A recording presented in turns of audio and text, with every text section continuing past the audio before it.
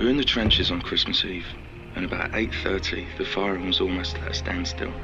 An einigen Stellen waren auf der Brustwehr Tannenbäume mit brennenden Kerzen gestellt, worüber die Engländer durch Zurufe und Hängeklatschen ihre Freude ausdrückten. We had a commotion in the German trenches, and then they began to sing Silent Night. My grandfather was a captain in the Royal Warwicks. He's a man I knew little about until I read his diaries. He made contact with two German officers at dawn on Christmas Day. That was really the start of a mass exchange of things in no man's land between German and British soldiers. As the day broke, the enemy would be seen to bob up and down, and as the British did not fire, they plucked up enough courage to get out of their trenches. I met their officer and we arranged a local armistice for 48 hours. As far as I can tell, this effort of ours extended itself throughout the whole line. The soldiers on both sides met in their hundreds and exchanged greetings and gifts. The Christmas truce wasn't just one event, it was a whole series of events scattered along a fairly small area of the front line, but it certainly wasn't continuous. Some soldiers died on Christmas Day 1914. They got out of the trench thinking there was a truce, and they were shot by Germans who didn't want a truce. So it was a very courageous thing for them to do. It was an experience of a lifetime, I should think, and one very rare. Dann wurde alles ausgetauscht, was jeder gerade bei sich hatte. Tabak, Schokolade, Schnaps, Ordenbänder und vieles andere mehr. Es war ein drolliger Anblick. During the day we had football matches with a new ball sent by some kind friends. So you see, it takes a good lot to upset our men and make us forget Christmas. We may never know what really happened. We can't be 100% sure that there was a football match between the Germans and the Allies. There probably was, almost certainly was. What matters is the message that that whole event carries, which is, you know, even at the toughest of times, in the heat of war and in the most dreadful occasions, there can be great humanity. Well, welcome to Hope, everybody. My name is Scott Rains, and I'm one of the pastors here. That was a behind-the-scenes video for a Christmas advertisement by a British supermarket. I don't know if you know this or not, but in Britain, they treat Christmas kind of the same way that we treat the Super Bowl. It's all about the commercials. Earlier this week, my 9-year-old daughter, Saffron, and I, we sat down and we got on YouTube and we watched a couple of decades worth of Christmas commercials from Britain, from places like Sainsbury. That one was the 2014 Sainsbury Christmas advertisement about the 100th anniversary of the Christmas truce that happened in 1914 during World War I. And we watched year after year, and we cried, and we got into the Christmas spirit. It was great. And the reason I wanted to play this video for you today at the beginning of the message is because of what the historian said at the end of that clip. Even in the toughest of times, in the heat of war, in the most dreadful of occasions, there can be great humanity. I know we're pretty good at putting the silver lining on things, but I think most of us would say this year, 2020, has been a dreadful occasion. I've been talking to a lot of people who they've had bad experiences in their life, but this year is one of the darkest and one of the most filled with despair kinds of times that they've ever had. Our Bible reading for today from Isaiah chapter 9, it talks about one of the great, prophecies about the advent or coming of the birth of the Christ child. But I like what happens in Isaiah chapter 9 even before we get to that prophecy. Isaiah chapter 9 begins with this verse, "Nevertheless, that time of darkness and despair will not go on forever." Nevertheless is a pretty good word. And one of the things nevertheless communicates is there's a whole bunch of stuff that happens before we get to the nevertheless. In Isaiah's prophecy, the stuff that happens before nevertheless is not good stuff. The Assyrians are going to come in, they're going to conquer the nation of Israel, they're going to destroy it, there's going to be a whole lot of suffering. If you're one of the people who's alive during that time, it's going to be very difficult for you to see any kind of light at the end of the tunnel. It's just going to be some really dark times. You turn the page to chapter 9, and Isaiah says, "Nevertheless, that time of darkness and despair will not go on forever." We are not the first generation of human beings to experience darkness and despair. In fact, I've never talked to a person who said, Scott, I got all the way to the end of my life and I never experienced any times of darkness and despair. It's just a very human experience for us to go through that. And maybe that's the experience that you're having right now as you come in to worship this day. If that's you, I wonder if maybe this is God's word to you today.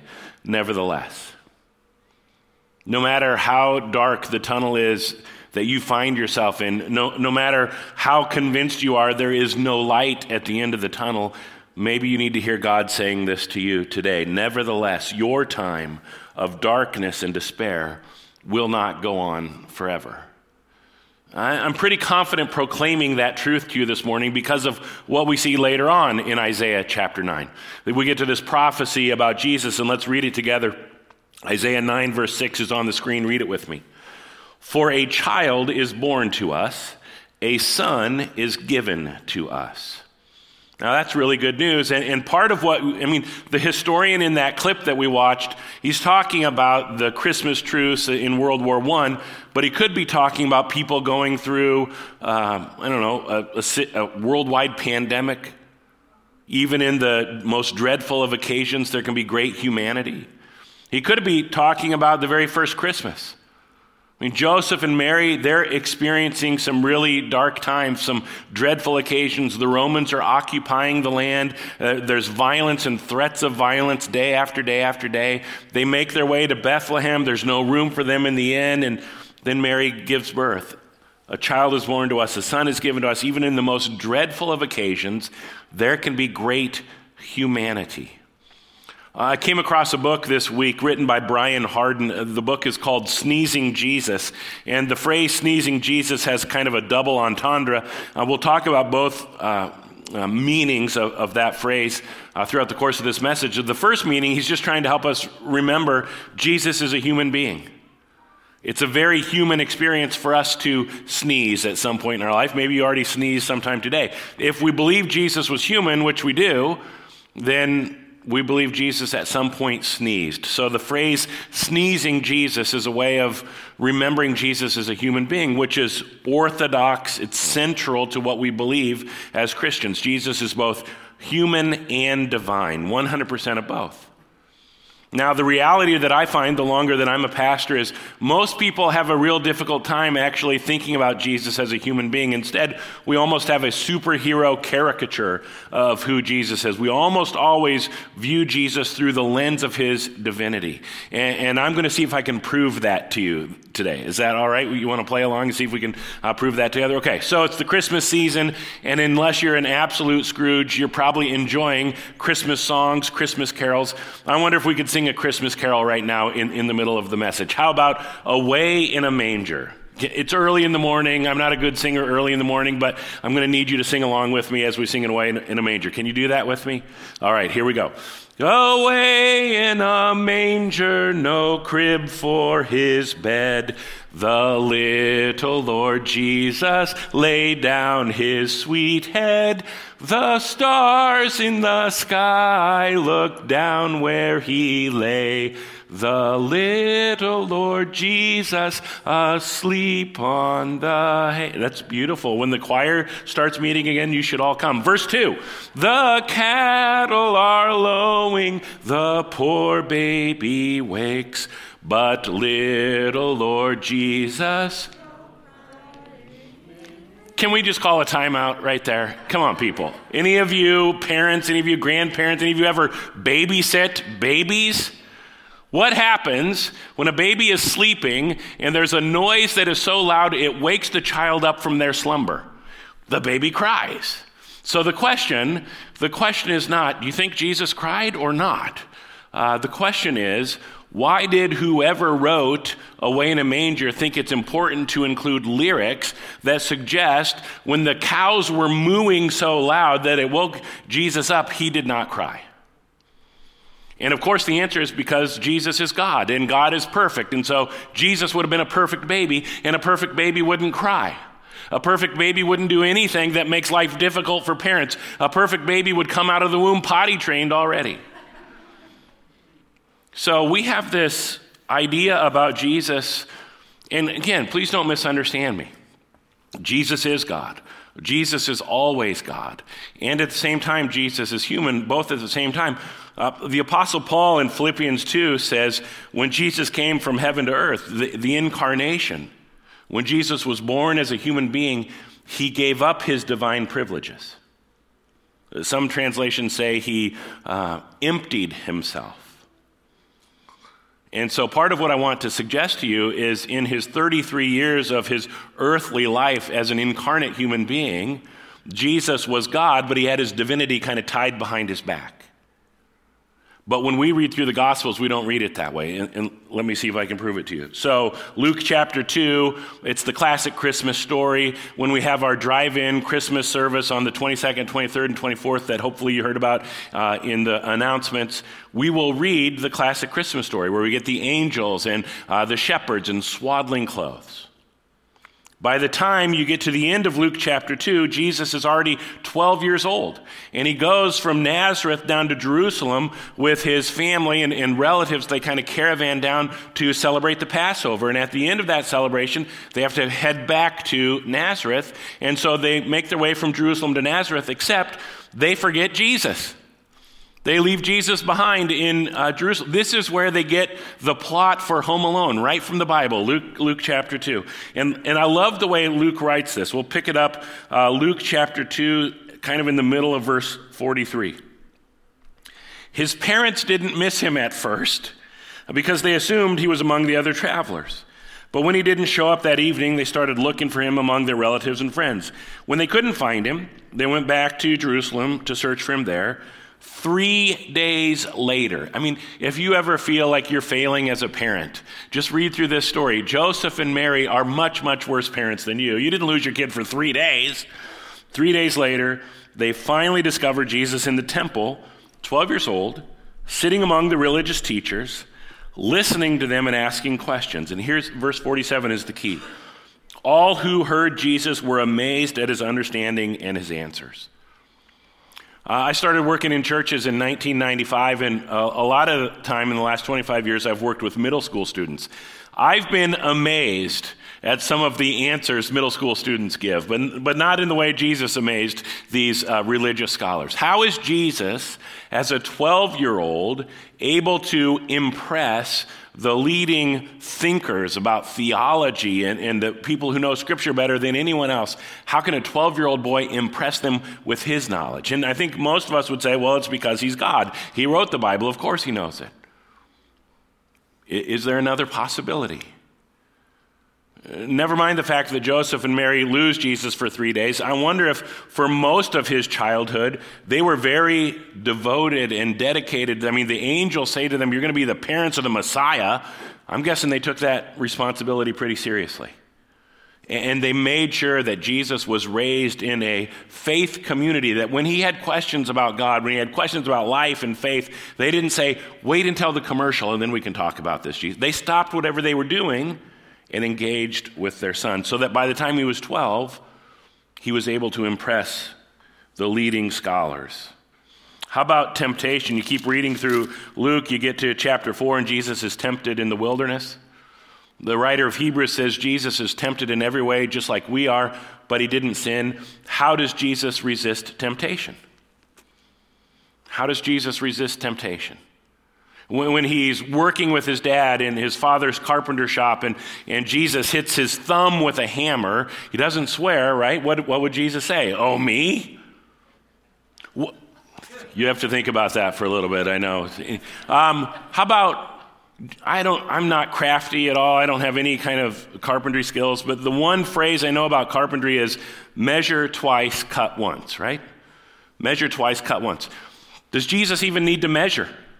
Does he just stand there with his x-ray vision, laser vision, and he just makes precision cuts? And everything that Jesus made, it was perfect, and it probably still exists today. It never broke down. I mean, we have this view of Jesus that he's able to leap tall buildings in a single bound. He's faster than a speeding bullet, more powerful than a locomotive. How does Jesus resist temptation? I used to think he snapped his fingers and this spiritual force field bubble comes all around him. But maybe there's another way. We're told Jesus would go off very early in the morning while it was still dark, and he would spend hours alone in prayer, connecting with his heavenly Father. In Luke chapter 5, there's this story. It says, one day the Lord's healing power was strongly with Jesus. Doesn't that also communicate that there were days when the Lord's healing power was not strongly with Jesus?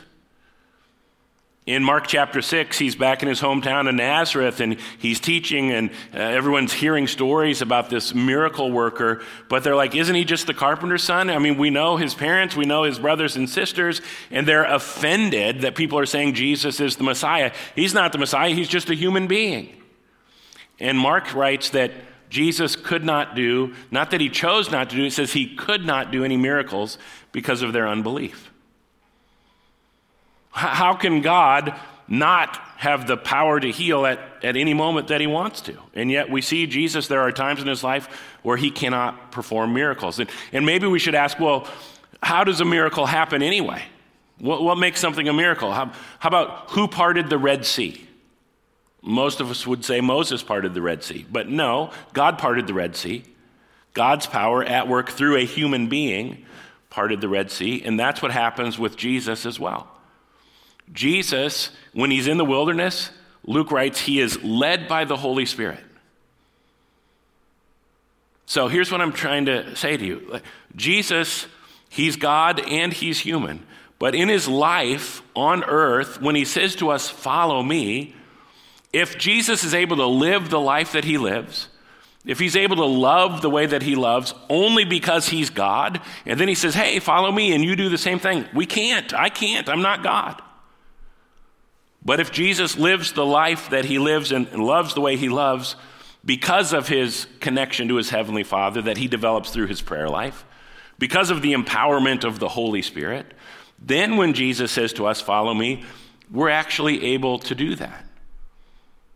As simply as I know how to put it, here's why Jesus needs to be both human and divine. Jesus has to be God in order to save us. Next slide.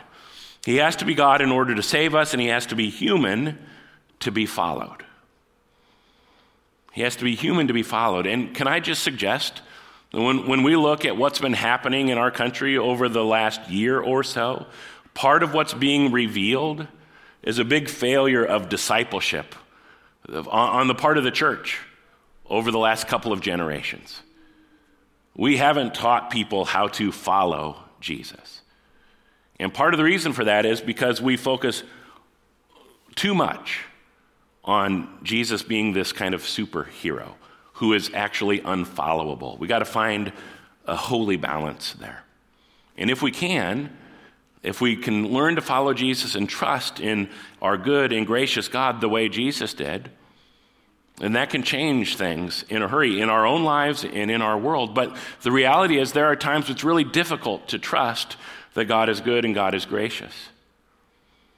Maybe you're in one of those seasons where you're finding it difficult to trust. It's been a rough month or so. Pastorally, 3 weeks ago, there was a 57-year-old woman, a mother of college and high school students who died, and I officiated her funeral. 2 weeks ago, a 47-year-old guy here from Hope Ankeny. And then last week, I was sitting in the living room with a family and a police officer as they told the family about the unexpected death of someone in their family. There are times in our life where it's pretty easy to lose our trust in the goodness of God and to give up hope and to feel just very troubled about the reality of our world. And I think it's in those moments where it's really good news for us that we have a God who is human. Jesus actually goes through those kinds of moments as well. John chapter 13, John just writes, just very simply, very clearly, Jesus was deeply troubled. Jesus was deeply troubled. It happens in the context of the Last Supper. Jesus is once again celebrating the Passover, this time with his disciples. It's going to become the Last Supper. It's where we institute communion that we'll celebrate in just a little bit. And as part of that meal, Jesus predicts his death, He says Judas is about to betray him. This causes quite a commotion. Peter's like ready to go. Let's fight. I'm ready to fight for you. I'm ready to die for you, Jesus. And Jesus says to Peter, you're going to deny me. You're going to pretend like you don't even know me. And by the time you get to the end of John chapter 13, everyone in that room is troubled, not just Jesus. Turn the page to John chapter 14, and Jesus says, don't let your hearts be troubled. Trust in God, trust also in me. Now, maybe it's just me, but I think if we're paying attention to this, it's almost like I don't understand what Jesus is saying here. It looks like he's saying in John 14, it's not a good thing for you to be troubled. Don't be troubled. But just one chapter earlier, Jesus himself is troubled. Is Jesus not practicing what he preaches? Is he expecting his disciples to do something Jesus himself doesn't do? How are we supposed to make sense of this? So here's how I make sense of it. Jesus wants us to be self-aware. Jesus wants us to learn to pay attention to what's going on inside us, internally, in our inner spiritual world. A couple of months ago, as part of our worship service, I asked you to do an emotion check. What am I mad about? What am I glad about? What am I sad about? What am I anxious about? Just take a little bit of time to check in with yourself. Have you done that since then? How often do you just stop and check in? And how am I doing? What is the state of my heart? Jesus wants us to grow and to be aware of our internal condition. But he doesn't want us to stay stuck in these places of anger or stuck in these places of sadness or troubled hearts. Our theme this year at Hope is all eyes on Jesus. We want to have 20/20 vision. One of the things that keeps us stuck is our refusal to actually look at and see and pay attention and learn how it is we're doing. So you look at Jesus, he is so self-aware. He's troubled in John 13. He's sad in John 11. When his friend Lazarus dies, he weeps. It also says he's angry there, and Jesus has this complete self-awareness moment by moment. He's willing to look and to examine and to do that work. But you and I, so many times in our lives, we're just like, oh, it's the holiday season. I always get depressed at the holiday season. It is what it is. Oh, I have to get together with this person or with that person, and they always cause me to feel angry. It is what it is. I think that's one of the most non-Christian phrases we could ever use. It is what it is. Are you kidding me? We believe in a God who was born through a virgin birth. It is what it is. It never is what it is when God is at work. So instead of staying stuck, Jesus asks us to learn to trust in God. Don't let your hearts be troubled. Trust in God, trust also in me. And you keep reading through John 14, and Jesus is like, I'm going to be leaving, I'm going away, but I'm not going to leave you abandoned or alone. I'm going to give you a gift of the Holy Spirit, sometimes called the Advocate, sometimes called the Comforter. Look how Jesus talks about it in verse 27. Read it with me, in fact. I am leaving you with a gift, peace of mind and heart. And the peace I give is a gift the world cannot give. So don't be troubled or afraid. Don't be troubled or afraid, Jesus says, but he tells us why.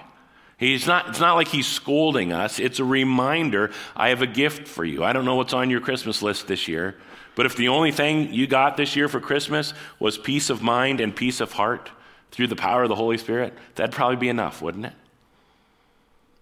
Jesus is giving us this gift, and Paul will write that this peace that God gives us is a peace that passes understanding, a peace that doesn't make sense in the midst of the trouble and the chaos that we find ourselves in, but it's a peace that does make sense when we trust in the Prince of Peace. I mentioned that book, Sneezing Jesus, earlier on in the message, and part of what that title is getting at is the humanity of Jesus, but there's another sort of nuance of meaning why he calls the book Sneezing Jesus. When is the last time you sneezed in public?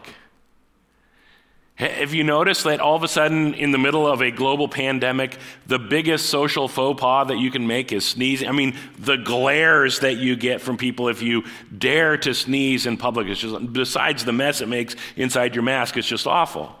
But we know sneezing is one of the ways that we spread germs, that we spread sickness, illness, disease to all of humanity. Sneezing Jesus. We're supposed to be contagious as followers of Jesus. Not with an infectious disease, but with an infectious love, an infectious life. There's something about the way we live as followers of Jesus that is attractive to people, and they want that for themselves.